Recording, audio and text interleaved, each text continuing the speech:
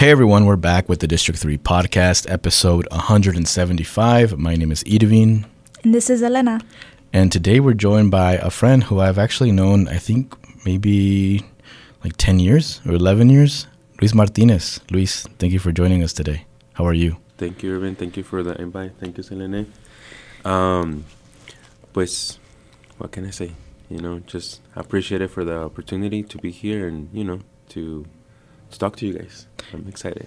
And we were talking a little bit about titles. I know you have a complicated relationship with titles yourself. You are currently a realtor, but you're also now, would it be a certified yoga instructor? Yes. Which I use the term yogi because I've heard that before. I don't even know if that's a proper term to use, but we were talking about how titles can be complicated. Can you talk a little bit about what your perspective of that is? Because I know that I've been thinking about that recently as well. Yeah, I think it's just that we have been growing, that having a title makes you look more important, gives you standards, gives you expectations. And that's one of the things that I've been trying to figure out and to understand why we put so much focus on titles. And especially me being in real estate and, trying to learn to have a balance in life, because we constantly thinking that you have to focus so much on your career, like be in a specific like standards, like expectations on life. That you have to own a property. If you're in real estate, you have to know everything about investment. You have to make this amount of money. If you're married, you have to have kids at this time. Yeah, I know that. And I know there's a lot of pressure. There's always these deadlines, timelines that it comes with a title with. When are you gonna become a dad? When are you gonna be? I think you start from there. Where are you gonna become mom? When are you gonna become a dad? Yeah. When are you gonna become a teacher? When are you gonna become a lawyer? Like for me, like being in real estate, like it took me a time to understand, and I have to understand in a hard way that it's not all about work. One of the things that I recently spoke with Mayra about, and she brought it up, is how, like, why do we have to, in order for us to respect someone in the community, or for us to feel that someone is important or powerful, like, why do they have to do all these different things in the community for us to have respect for them? So Mayra was telling me this. She was like, why do, for people to be asked to be on a board, why do they have to do so much to be on that board? Why can't they just be good people? Yep. And it really got me thinking. I was like, that's right. Like, why do we put all these expectations on people, and then the folks that don't do as much, we see them as less, And I include myself in that because I feel like a society has kind of made us that way. And going back to what Maida says, it's not okay. You should not only judge, but, give respect to someone just because of like who they are as individuals, what their, the way that they treat people. That should be like the most important thing, not how many years they've organized or how many other organizations they've been a part of. Yeah. Yeah. And since you mentioned that, I recently read this book called El Actor by Don Miguel Ruiz. It's called The Actor. And what is talked, since you mentioned that, we're creating this character based on the story that we create ourselves. And you're constantly in a play.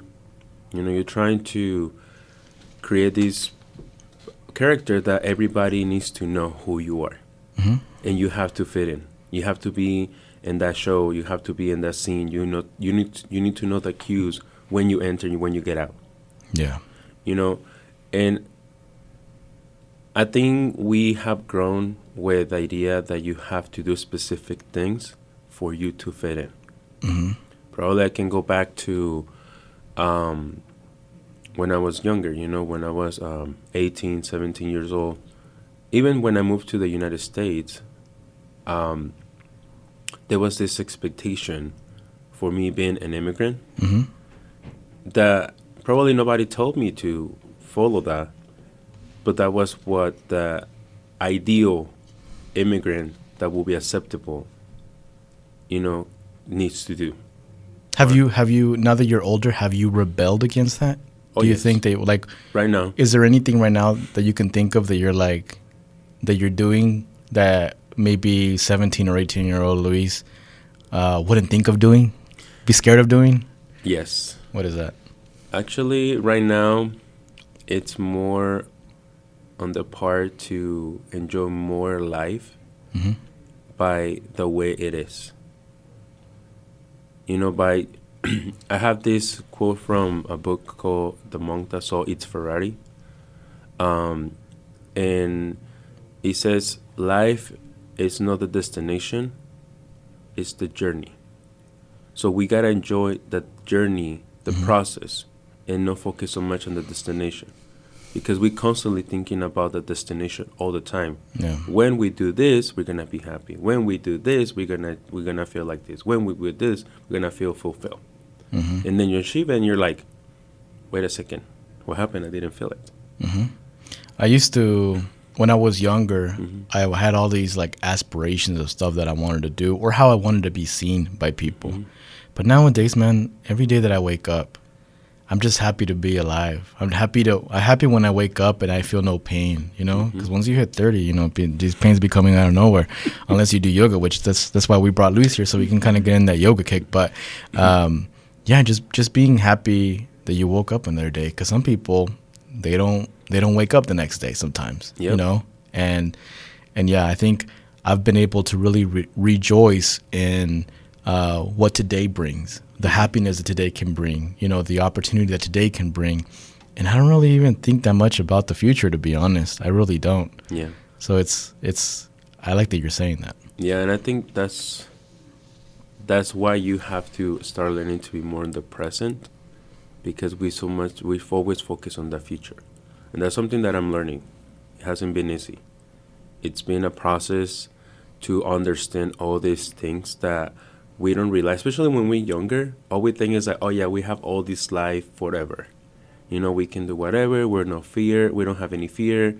We don't care, But then you start growing up, you start having all these responsibilities, and you start having all these ideas that you have to follow as an adult, that you forget to enjoy life, and especially in your 20s. You're in your 20s, you're in college, you want to, get to the perfect career where you're going to make all this money and then your life is going to be solved. I think that was an idea that it used to work. I'm not saying that it didn't work. It worked for our parents, probably our grandparents. But for us, the world is changing so much, especially after COVID. Life changed completely for everybody. Like right now you have if you don't use your creativity, if you don't show your potential, there's so much you can do outside, And for example, right now I've been talking to 3 coaches. Mm-hmm. I never met them in person. I just find them through Instagram. Mm-hmm. And I trust them, their process, talking about very deep information about myself, somebody that I had never met in person. Mm-hmm. That is out in another part of the country, that is another part of the world. Like I've been talking to this coach from Barcelona. Mm. He reached out to me through Instagram. And I think that idea that we have to follow all these standards as society, I think that's what's making more difficult to get out of the mindset. Mm-hmm. Yeah. Like, why you need to have like a, why you always have to think about like your retirement all the time. Mm-hmm. Like why you're not doing it. You obviously you need to create a plan in your life, and I think that's what real estate also helps teach me too, because back then before real estate, I thought that buying your house will be like a total expense that you're not gonna pay it off never. Mm-hmm. That there's not gonna be anything, especially after everybody experienced what we went through in 2008, 2007. that I get to see close friends of my uncles that they lost their properties, I was afraid of that, But then into you start learning all these things, you realize that it's more than that. When did you start focusing on the present, and what changes did you see once you were focusing on the present? Funny thing, I started focusing on the present in 2020. So COVID taught me, I went through a really difficult situation, especially with dealing with anxiety and panic attacks. Mm-hmm. And I was embarrassed to talk about it because I was feeling like that will show me being weak. Mm. You were embarrassed, you said? Yeah. Okay. Yeah, because I was like, people's going to know that I have a panic attacks. I have anxiety, that I'm fearful, And I, in that time, it was difficult for everybody, The thing is, I wanted to be strong. I wanted to be a superhero. Mm. And I didn't want to show my feelings, my vulnerability, and also that you don't have to be a superhero all the time. Even superheroes, they have weaknesses. Mm-hmm. Like Superman, like what's that stone that... Kryptonite, I was thinking about crypto, but like, I'm not going to say it right. I don't want to sound like... the crypto market. But, those things, you have to realize that, even the superheroes, they have their weaknesses. Yeah. And we constantly thinking that society is telling us that you have to be strong all the time. You got to hustle. You got to like grind. You got to do this. You got to do that. You got to be up here because you're not going to be acceptable to society. Mm-hmm. You're not going to fit in, But at the end of the day, it's like, are you fit in because it's you authentic yourself?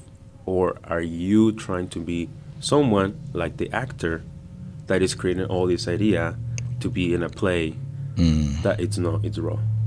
Yeah. When you say that, it kind of reminds me about running for office because I felt like I was an actor. I felt because when you run for office, everything's about perception. It's not about reality. It's about who sees you do what. It's about how many people see you knock doors or you show up to their door. Mm-hmm. And you can mean well, but when you run for office, as a candidate that perception is the most important thing. And if you don't do what's right for people to view you a certain way, then you're not going to get the kind of support that you need. And I've talked about this on the podcast before. Mm-hmm. One of the first things I talked about whenever I started going into therapy, because I'm trying to get back to it. I just started my first therapy session of the year last month, and I'm doing in a few days the second one. Mm-hmm.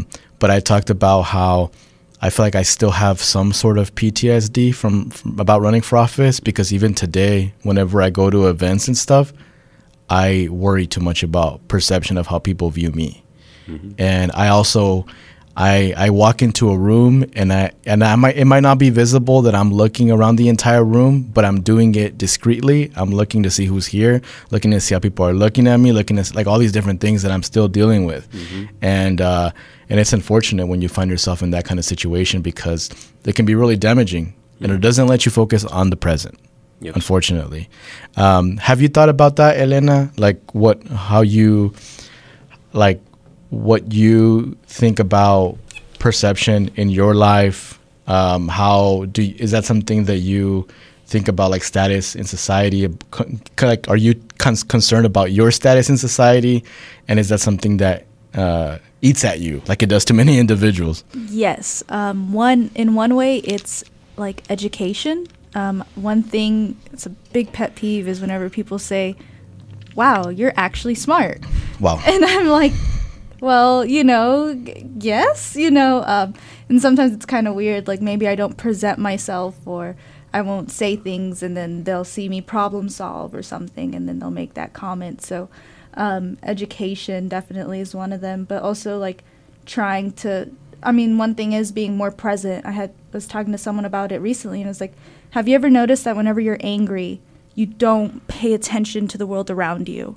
Mm-hmm. One time I was really angry and just like not focused on what I needed to focus on, and then I heard a bird chirp.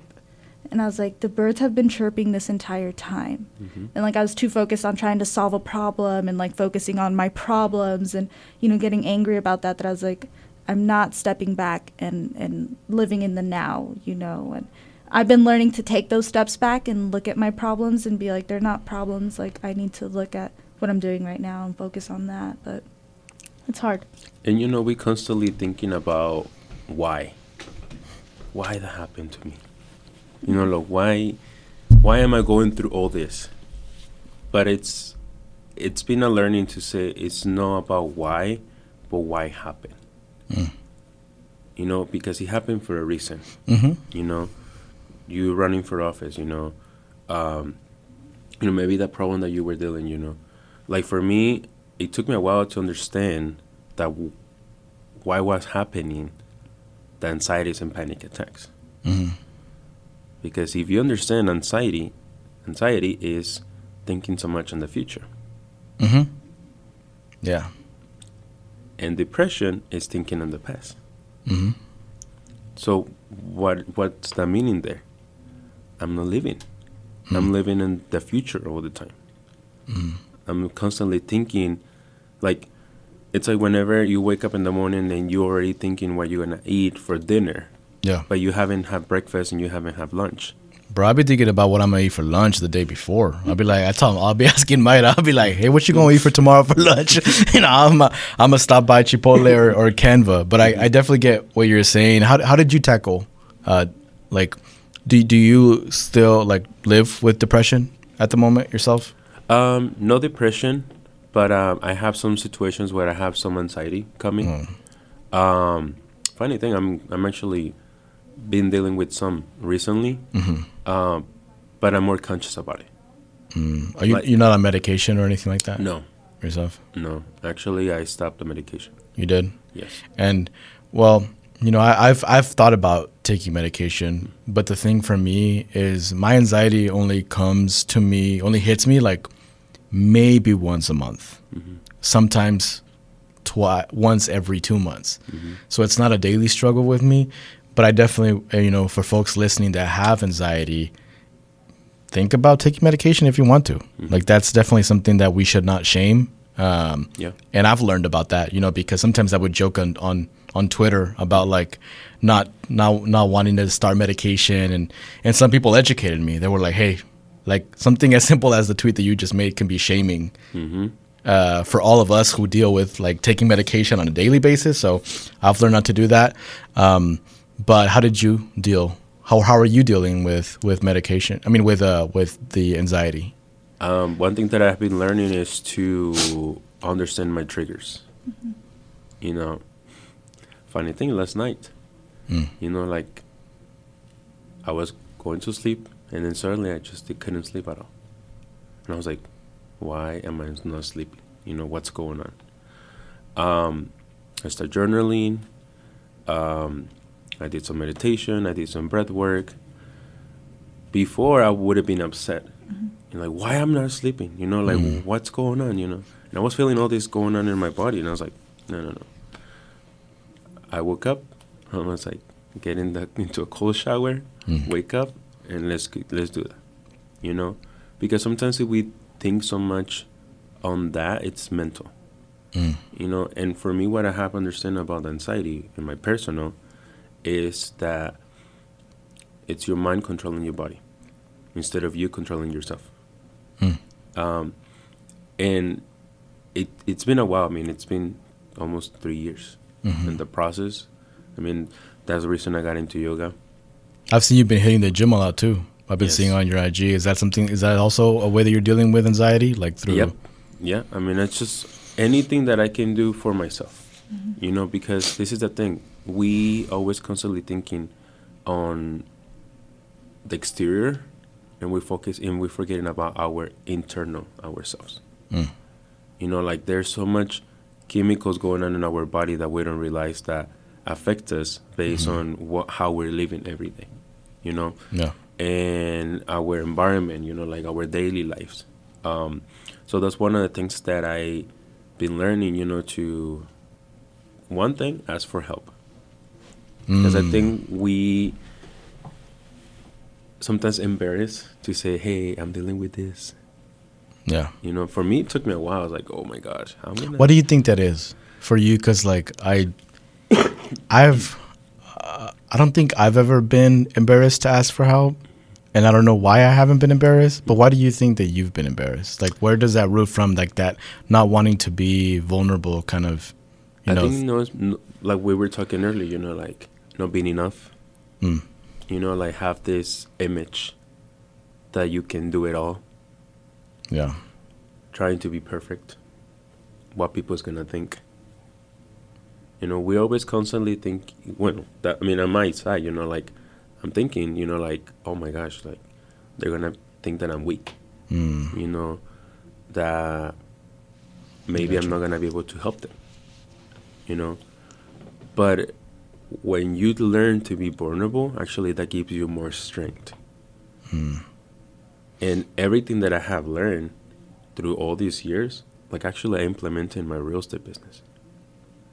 Like it helps me to identify how can I help better my clients, to understand their motivation on why they're purchasing a property, why they're selling a house, what's going on, because I went through a lot of things right now that has helped me to realize, and I have some tools that I can use to provide a better service based on my experience. Because sometimes there's things that I catch and I'm like, why do they want to buy a bigger house if they don't make that much money? Yeah. But if you think about it, it's because they want to prove that they are enough. Yeah. Just the same way, like, are you talking about like this? Just the same way that people buy a big truck when they're like when they're barely making ends meet. But like in our culture specifically, and I don't know if this is a Mexican thing. I would say it's a Latino thing, but it can also be just a Mexican thing, where like we want to show our family in our, like in Mexico, how good we're doing with that nice new truck, even though we're struggling over here with the bills, And I've seen people do, like, I wasn't raised in that atmosphere. Like my parents were never like that, but I did see other people do it, and then I would see how they would struggle, and I'd be like, is it really worth it? Perception, like. Yes, your family thinks you're cool, but like if you're struggling over here and you can't make ends meet, like it wasn't for me. It was never like to shame them, but I was just like, man, I feel for that person because they're really trying to, prove a point. Yeah, and I guess when you talk about like not wanting to show weakness, I guess it's different in like your life because you're a realtor, and literally your brand. First of all, you're the representative of your brand. Right? So you obviously don't want to post on Facebook about how you're so anxious and like, I'm just going through it right now, because then people are like, I don't know if I want to buy a house from this guy that's going through it, And they might not even think like that. That's just your mind thinking that they're going to think like that. But most of them would be like, oh, like he's a human, He's going through it just like me. But I can understand from your perspective, you'd be like, maybe I don't want to ask for help. Maybe I shouldn't tell anybody that I'm going through this anxiety, because I want them for them to think of me just as a professional that is the best person to either sell or buy them or help them buy a house. Yep. And that's another thing that when you mentioned about earlier, people buying the big truck, they're not doing it because they need to. No. They're doing it because they're missing something inside themselves. No. And that's one of the things that I've been learning is when you're empty inside, no matter what you do, you might become a CEO, open your own business, make the much money that you want. But if you're not rich deep inside, you're just going to be poor. Yeah. Inside of yourself by looking rich. Yeah. And that's one of the things that I've been learning and I've implemented in my life and I question myself, do you want to look rich or you want to feel rich? Feel wealthy, feel healthy. Yeah, I think that's something important to talk about, because that does happen a lot. Like, going back to it, I don't know if this is a Latino thing. It's just something that like I've experienced a lot being in a Latino family or being in Latino circles, but we just care so much about like what other people think about us. I would say my parents taught us differently. They buy used cars. We don't have any new cars because they would show us like, this is how much it costs to get your plates, you know, your black ass, and then you have to go, and then your car insurance is going to be really expensive because they make us pay all of that. Like, you want to have a new car, well, then you're going to have to, you know, really show for it. So that really changed because I've always wanted a new car. You know, I've always wanted the Bluetooth. You know, I don't have that GPS, you know. But you got them expensive headphones, Elena. Do have expensive headphones. Elena got some really expensive headphones. She was flexing here a few weeks ago, but but I can afford them because I'm not paying $400 on a car payment every month. You know, that's true. So, and then same with whenever they were finally able, we're a big family. We're a family of 8, and we were living in a 3-bedroom, 2-bath house for a really long time. And, you know, my parents were like, well, you know, we can realistically, like, we can buy a bigger house, but it's not going to be something that maybe we're really going to want. Like, we want you guys to see, like, what it takes, how much it takes, even if it takes a long time. Like, they were able to buy a house once I moved out, and I was like, dang, this is a really nice house. Like, why didn't you guys have this whenever I was here? But, you know, like, they kind of showed us. But some of my tios and tias, like, yeah, you know, they always had really nice things, and we're always like, well, why can't we have nice things like that too, a nice car and stuff? But they're like, well, look, like, you know, we got to do these trips. We got to do a little bit more things because we've got this money put aside. You know, we can afford these things. We don't have to worry about, you know, these other things. So. And you got to keep in mind what's your priorities. Yeah. You know, like your parents, you're saying your parents, you know, they were not spending money on stuff, but they were spending on memories, which that can be also very important. Yeah. Because at the end of the day, it's going to be your mindset. You know, like how you pursue things, you know, like how you see things, what you really want in your life. Yeah. And like I was telling you, you know, until I got into real estate, I realized how amazing it is to own one property. And it's proof that by you getting a property, your first property, that gives you wealth knowledge. And you can build your wealth. Yeah. And I do want to tell people that, you know, want to buy a truck. I'm not trying to shame you. If you want to buy, like, at the end of the day, it's your life. Do what you want to do, right? We just wanted to talk about the importance of perception. That's the first thing that comes to my mind. Look, I also have another story. No, I guess should I share this story? I should. So I won't name any names. But back in the day, one of my sister's friends, they were very religious. And in their religion, it was frowned upon to have a TV in your living room. Like they didn't have TVs in the living room. Like their people in their church did not. And we would go visit. And we'd see the TV in their living room. They'd have it there. They'd be watching TV. And then some people from their church would come, and they had a sliding door where the TV would be hidden underneath, like behind the sliding door. So the important guests, the influential people from their church wouldn't see it. And at the end of the day, like, are you really happy doing that? You know, hiding who you really are, who you truly are, and what you love to do simply to try to please other people? So sometimes it's not even a money thing. It's not about the truck. It's not about the house or any other, or jewelry. It can be something as simple as, like, just not wanting to show people who you really are because of society and what they're going to think of you, right? So real estate. You've chosen that field. You've been in for what? How many years now? So I've been in the industry for 9 years. 9 years. And licensed realtor is going to be 5 years. And I'm just based on what you put on social media, it looks like you love it. You love doing that. You love helping people. I do enjoy helping people. It gives me the opportunity to learn one of the things that you cannot control things. There's so much involved in real estate that you got to understand that you cannot control everything. You know, like, even though you want to have everything perfect for your clients, it's impossible. You know, and you have to be open to guide them and give them the right information for them to make the best decision. And that's one of the things that I have learned, to educate my clients You know, like when people come to me, I'll tell them, I'm not gonna give you information. I'm gonna educate you because it's a big decision. It's not a pair of shoes that you're gonna return tomorrow. It's a property, you know. And you know, when we were talking about houses, you know, like you say your parents, you were in a house for so long, and then your parents bought a house that you're like, oh my gosh, this is so beautiful, you know, mom and dad.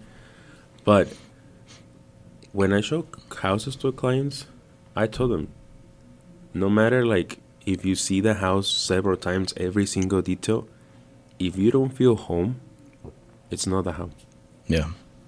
And I get to see that all the time with clients. You know, like, this is funny, but I kind of count how many houses I have shown to one client. And right now I have one that have shown 45 houses.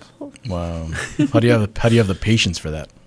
Because, you know, like I said, it's a process. You know, I don't like. Y'all ever just like punch a wall afterwards? After you're like after house number 20, well, you're like, just buy this house already. Well, Come on. I have experience where I have worked so hard, you know, showing houses, negotiating. At the end, they're like, we're not buying. And then you find out 2 months later they buy with somebody else. Yeah. You know, but yes, at the beginning I was like, why I did all this work? You know, like, what happened? What did I do wrong? Yeah. And this is where we come again. You know, you question yourself. What did I do wrong? I didn't do anything. It was their decision. And something that I learned from one of my mentors says, you know, like, move on. And you know, you can control people. Yeah. And I tell clients it's all the time. When you're purchasing a house, you know, don't run your credit. Don't buy a car. Don't finance a dog. Because I have experienced that with a client. Don't do what? Finance a dog. Oh, Like, yeah, you can find one of those in I had a Petland. client that we were like 3 days before closing, she financed a dog that it wasn't even hers. Wow. And the bank called me. He's like, Luis, is that true? I'm like, what? And they financed a dog. We were running the credit and DC, and automatically denies the loan because it's more debt. Damn. So my client said, yes, I did, but it's not mine. I'm like, but it's in your credit. But it's yours. Legally, it's yours. How does student loan debt affect buying a house? Student debt, it depending how much you owe or how much student debt you have. And also, at the end of the day, like what I told clients, you know, the process is going to be the same for everybody, you know. But the way we put the puzzle is how it's going to work. You know, like, for example, I have people that they don't have any debt and they cannot qualify for a house because they don't have any career history. Like, I had one person that I got pre-qualified one time, and she has 72 credit cards. Oh. And the bank was like, they were surprised because she was... All active? Yes. Oh, man. But she was able to manage all those cards. So it's not necessarily that you have a lot of debt or you have student debt or student loans. You know, it's going to be based on your credit for sure. Like I told everybody, your credit, it's your resume. Yeah. That's people's going to see how you work, you know, how you pay, you know, how responsible you are. Second thing is going to be your debt, how much debt you owe. And then the other part is going to be income, because how you're going to pay. So those three things are very important for the banks to know if you're going to finance a property. Obviously, you can buy a cash too. But if you're planning to finance, you know, those are the things that the bank will look at it. In regards to credit, you know, sometimes I have people that are like, Luis, I pay everything with cash. And I have like customers and clients that they do everything cash. They have never owned a credit card. And I'm like, well, there's ways. You know, there's two types of credit. You know, there's no traditional and traditional. What's traditional? You know, anything that the banks can see through the credit bureaus. You know, and no traditional, it's like where you have history, for example, with memberships or leases, agreements, you know, bank accounts, any membership, like, for example, gym or Netflix. I know this is not sponsored, but, you know, like any memberships like that you have for more than 12 months, you know, that helps you. That counts too? Yeah, Wow. as a non-traditional. Whenever you're cash. Yes, because you're paying constantly. So the bank, what they need to see is like your history, how you're paying. Yeah. Can people still get? I'm gonna ask you the most basic, generic questions that you ask a realtor, just because I know some people might want to know. Can people get a home loan with an ITIN number? Yes. And how does that process look like? Is it different from No, another person? It's the same. You just go to any. Is it all banks or just select Some banks? banks. Okay.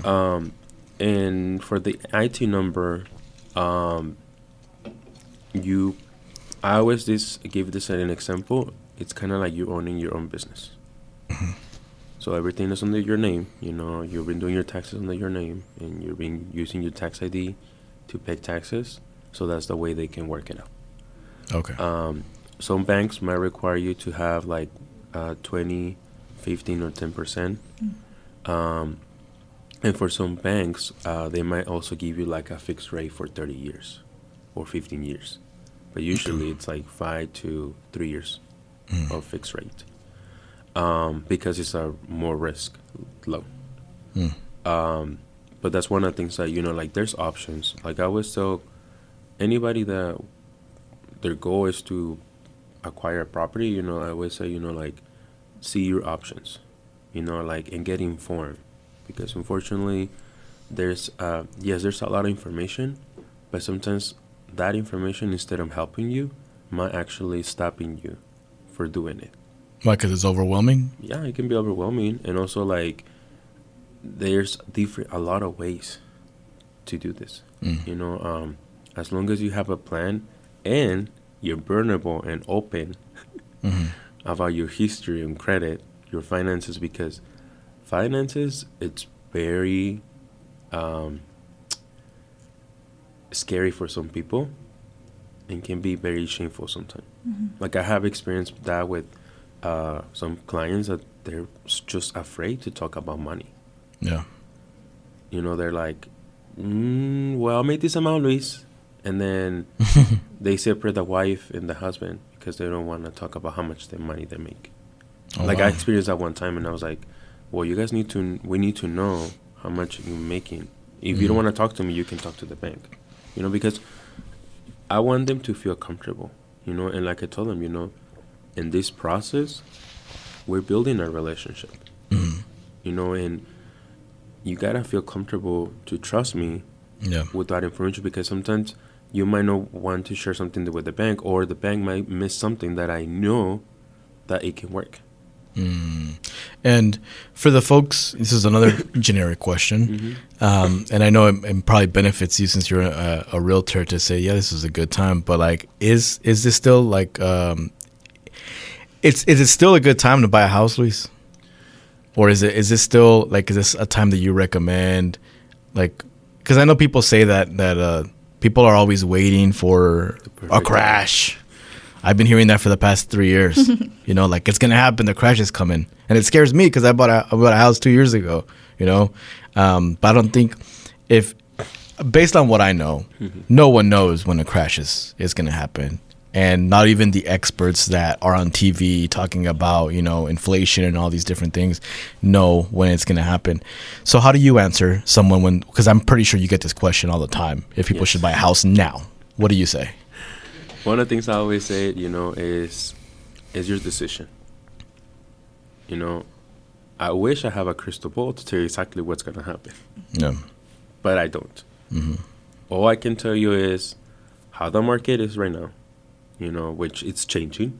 Comparing to the last 2 years, probably when you bought your house, there were multiple offer situation. People were offering over asking price. They were buying the houses as is. They didn't care because all they cared was the interest rate. Which that was insane. That was crazy. No, I forgot our interest rate, but I know it was very low back then. And we weren't even trying to get a house. Myra just said, hey, let's just look to see what's out there. Just so we can browse. Yeah, that happens all the time. And then literally 2 days later, we were in my best friend's office, who's also a realtor, and we were looking, and we had found that subdivision that was like, it literally took 2 or 3 days, and we had already under contract. And we were like, what? We're gonna get out? We're gonna have a house? And I think at that time I had just started in the new job, so I was barely catching up on some things, and I was I was concerned, but then the house prices went up, and they've been going up since. And I think our house, the last time I checked Zillow, which I know it's not 100% right, and when it comes to like prices and stuff, our house has gone up like $80,000. Oh my gosh. I believe it. Well, see, that's what's scary for me. I'm young, and I flex. You're young. But Northwest Arkansas is growing, and all these $150,000-$250,000 houses are now like double that, and it's a scary time for me to think like, what am I gonna do to buy a house in the place that I love and grown up in? Do you have any advice for us young folks out here? There's no difference between being young and being an adult. That's one of the things, because we think that we have to have everything solved to make the right decision, and it's not true. And another thing about buying a property right now, like I told all the clients, is think about you're going to rent the property no matter where, you need a place to live. Mm-hmm. So either you buy or you rent, you need a place to live. Yep. Rent's still increasing. Mm-hmm. And mortgage as well. Mm-hmm. What's the difference? One, you're making money. You creating equity. The other one, you're paying it to somebody else. Mm-hmm. There's nothing wrong with that. Yeah. There's nothing wrong with renting. That's what I told a lot of people. There's nothing wrong. What I can tell you is, by taking action on a plan, if that's your goal, to buy a property, to start investing, there's not the right time. You just have to start it now. Mm-hmm. Because a lot of people think like, I'm waiting for the crash. I had when COVID started, before all these prices started increasing, I had two clients that they were looking at the price on 140 and 137. Wow. And they were under contract at the moment when COVID started, and they're like, no, Luis, we're gonna wait till the market crash. No. Because we didn't know. I didn't even know. I mean, I was like, okay, what's gonna happen? Like everybody. I remember like I was at the office, and then one of my colleagues said the market just fell, like it went down. Mm-hmm. And I was like, oh wow, what does that mean? Because 2008 I was in high school. Yeah. So I didn't think so much about what was going on. I know like everybody was so scared, worried. But now we are the adults going through this, Mm-hmm. And sadly, this client couldn't buy a house. Oof. And we tried, but the thing is, there was people that were putting more money on getting a house, and he just lose motivation. Yeah. That's so tough. For me, when I have conversations with my friends or people in general about about getting a house, and they tell me I'm waiting for the market to crash. Of course, me as a homeowner, I'm worried about the market crashing because of, everything that we've put into our house, and the value, and obviously it's common sense. But I also want them to be able to afford a house. I just hate that a lot of them are put in this situation where they think that waiting for the market to crash is going to be their only way to owning a house. Mm-hmm. I hope that prices go down and that they become more affordable. But I definitely don't want, not only just because of ourselves, but I don't want other people to lose money also because of a market crashing, like we experienced back in 2008. But ultimately, I do feel that people should always reach out to a realtor and just see if there is something that they could possibly afford. And hopefully the prices have become more affordable, soon. Or see their options, like right now, there's options, like for example, Elena, you want to buy a property, what's the motivation first? Mm-hmm. Having more space. Okay. Okay, you want more space, but you want to look into investment or like a primary home? A primary home. Okay, that's completely different, primary home. What's the budget that you're looking like? What's the monthly payment that you're looking for? Yeah. That's going to be key. Okay. And then second, what options are there for you? Maybe you have down payment, maybe you have a 401k. Your parents can help you to give a better down payment. So that can help you to lower your payment too. Plus, right now, one of the things that you can do is, depending on the loan, you can even negotiate to pay PMI, the mortgage insurance. That's a Private mortgage insurance? Yes, that's the insurance that the banks put just as a protection in case you default on payment. And you can pay that upfront. And sometimes because you're doing that, you might reduce the payment for $100 to $150, depending on the price of the house. I did like how you mentioned though that it's okay to rent as well. Yeah. Because people probably won't expect that from a realtor to say that, right? And sometimes that's the only option you got, you know, to be able to. I think everybody wants to own a house. I think everybody has that goal in mind. But let's be honest. I mean, sometimes it's just not. You at that moment you just can't do it, and it's okay to do that. I've had a lot of experience with people that used to shame not only myself but other people. That'd be like, why are you renting? You're just literally throwing money away.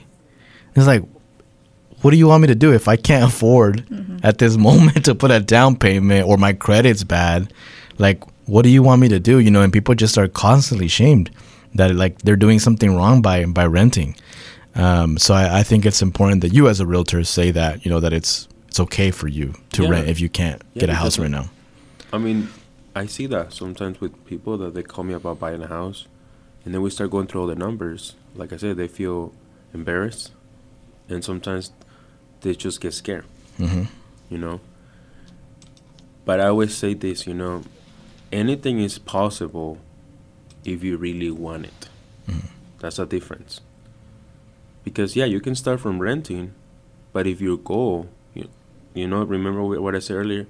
You have to enjoy the process before enjoying the result.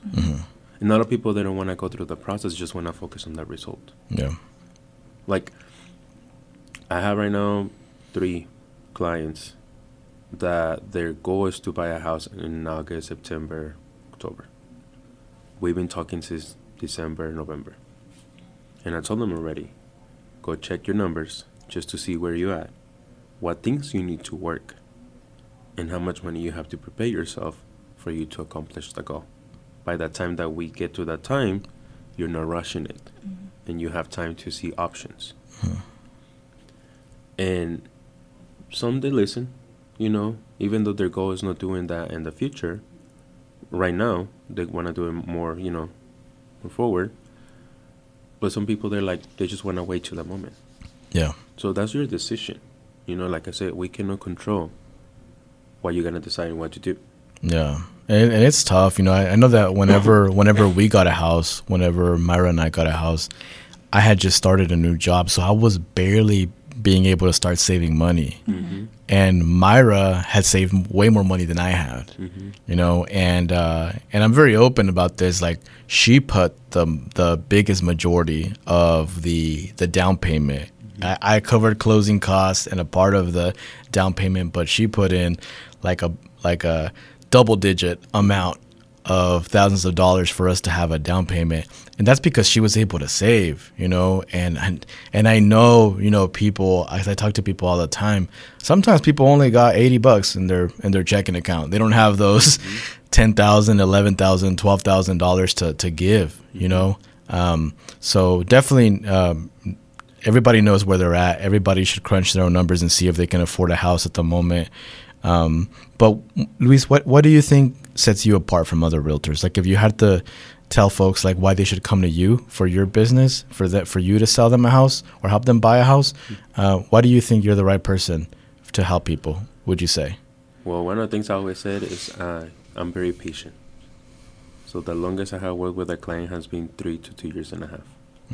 Wow.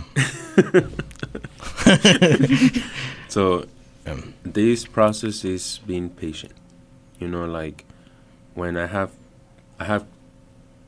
friends that wants to become realtors, and they ask me like, Luis, how's the process? You know, like, and that's one of the things I share. You gotta be patient. You know, because this is a big decision for a lot of people. You know, some people, even like people have done it many times, it's still scary for them. And you gotta respect their process. So that's one of the things I always say. You know, I'm very patient. Been here in the area for 15 years. grew up here in the area, so I know what's going on. I try to stay active and go to restaurants. I see you. You went. So you go to. Did you go to Calaveras recently? Yeah. I saw you go to Calaveras. So you are someone that's kind of ingrained in the culture of Northwest Arkansas, and just on your social media, I just kind of see like you're always promoting everyone and always trying to. I like to give the opportunity for people to know their businesses, so they know what they're doing. To push. To help them do their. Just help them grow. I think that's one of the things that you gotta give to receive. Yeah. And I do that from my heart. And one of the things I do with clients, I'm patient. I like to be honest. I'm not gonna sugarcoat anything. That's for me for sure. And now you're also doing yoga as well, so that probably helps you out with your patience a little bit, doesn't it? Well, I have been always very patient. I think now it's more that I enjoy more. It's like I'm enjoying more the time with myself and the process with them. And to understand when there's gonna be boundaries between clients. Because I used to. I like to let my clients know. Hey, I'm not gonna answer the phone from this time to this time. There's nothing I can do on a midnight. Yeah. That's true. Unless you work at that time. I had a client that he had 2 jobs, and the only time I was able to talk to him was at 11:30 p.m. I think I've seen you post on Instagram where you've gone to like a house showing at like 7 or 8. Well, I had a closing at 5 a.m. Oh, really? The title company was able to arrange the closing earlier because one of my clients need to work at 6 a.m. and their work was very strict on having days off or like time off, so that was the only reason we closed that earlier. Dang. But I work weekends, by appointments. I always work by appointments, like I like to provide value to my customers, to my clients. Even with my past clients. I have right now I'm working with 3 of my clients, my first clients. And they already worked with me twice and 3 times. My first clients. Yeah. So it kind of shows that they trust. Yeah. They've seen the full process with you, and they're willing to come back to you because you did a good job with them. Yeah, and I like to build that relationship with them. Like I told them at the end of closing, not because we close already, that means that I'm gonna end the process. Like I have clients like they just call me for random questions. Luis, I got this letter. Can you explain to me? I'm like, sure, send me a picture, like, but keep it in mind, I'm not a lawyer, like I'm not a loan officer. I'm just gonna like translate it for you so you know what you're doing, And I just remembered, didn't you help my sister buy her house? You did, right? Yes. You're my sister's realtor. I forgot about that. She has a little picture in the front whenever. I think you took a picture of them whenever they closed on the house and stuff. Yeah, I'm very personal with my clients. So I like to make them feel special, they're special to me. Like I said, they're my babies. I want to like make sure that my babies are okay, but I enjoy, I enjoy it so much, and it's been a process. It hasn't been easy, even though like when I'm out at the no working, I'm working. Yeah. Because there's always somebody's gonna call me.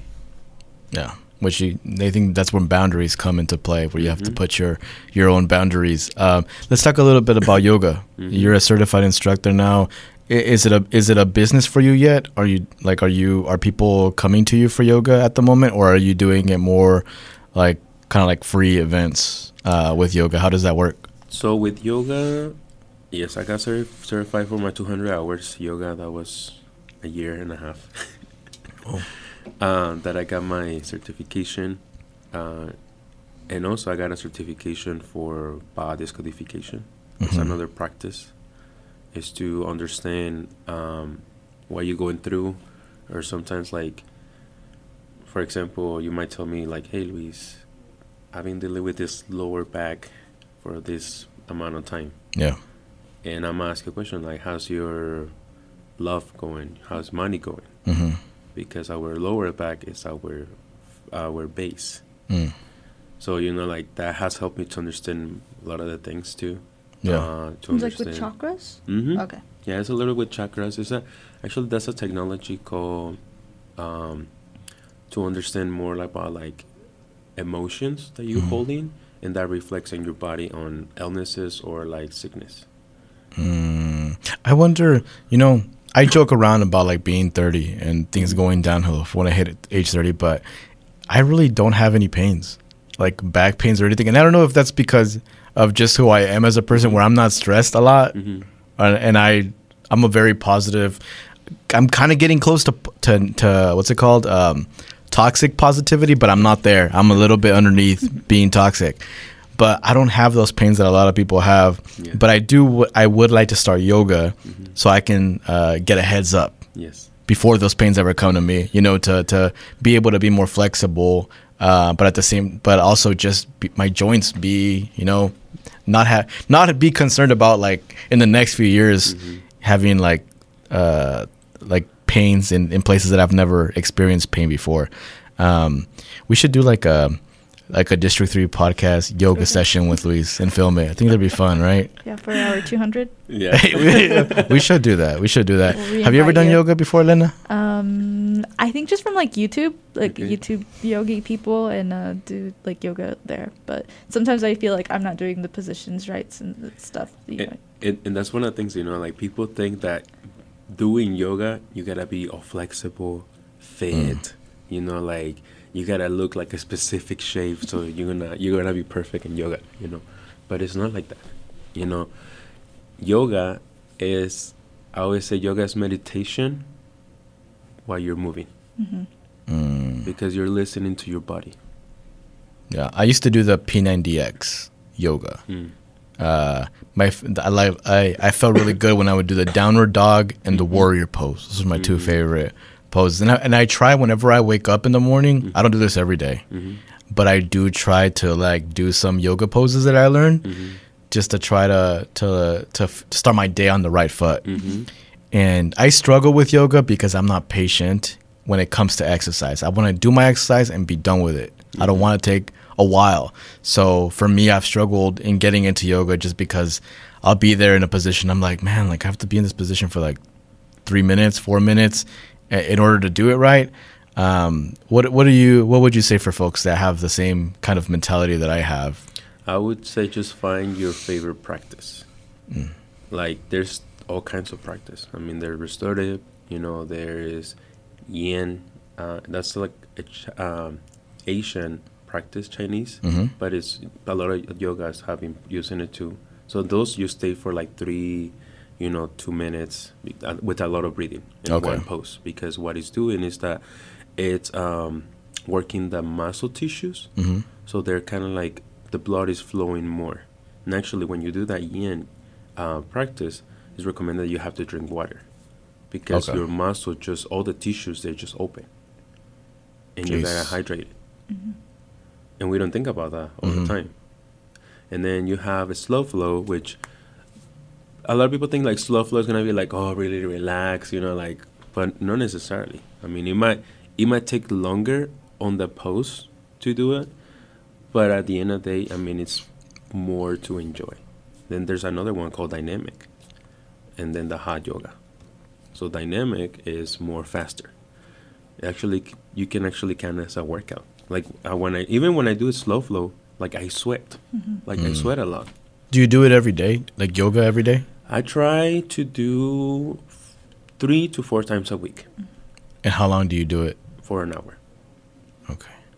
I wonder if I have the patience for that, to do a full hour. Is it okay in yoga to do just like 15 minutes? Yeah. Is that all right? That's what I do on YouTube. Yeah. 15 minutes? to 30 minute yogas. I mean, not necessarily to be an hour. It's a meditation. If you had to recommend 3 yoga, I don't even know what the correct term is. Yogi, right? No, but I mean sorry. what would it be like 3 yoga exercise Okay. that you recommend for someone that doesn't have the time to be doing 40 minutes to an hour, just 3 that they can start off in their day? What would you recommend? Like poses? Well, one of them I would recommend to do like a Sun A or Sun B. It's really easy. You just go you do a chaturanga, and then you forward fold, you go halfway left, you know, and you do that as soon as you wake up, you're gonna wake up. Sun A, Sun B. Okay. And I can send you, or I can share like a video or something. I can look for a video how to do Sun A, Sun B. Okie dokie. Those are like the essential, easy to do from yoga practice. Mm-hmm. And one of my favorite poses is yogi squat, Mm-hmm. or malasana, which is just go all the way to you kind of sit on your heels, you drop your hips, and you just bring your hands into a prayer and open up your hips, and that helps you with your back and your digestive system. Okay. And I posted a lot of that. I think I've seen you do that. Yeah, and my other pose is tree pose. Tree pose is another pose that I really love because it has a lot of balance and mentality there. So that's one of, I don't know, for some reason I just love that pose. Can people currently hit you up if they wanted to do business with you, like yoga wise, or how does that work? Yeah, I do. I'm not in a studio. I don't have a business. You know, like I said, I do it independently. You know, when people ask me for, I mean, I can put a whole class together. Mm-hmm. You know, like I've been telling people, you know, like if you want to bring your friends together to your house, like a breakfast, I can do that for you. You know, like can come to your house and do the practice if you guys want to do like a donation base.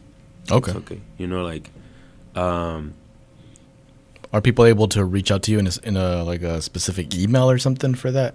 I mean, they can call me or text me or Instagram. I have actually my Instagram account as a real.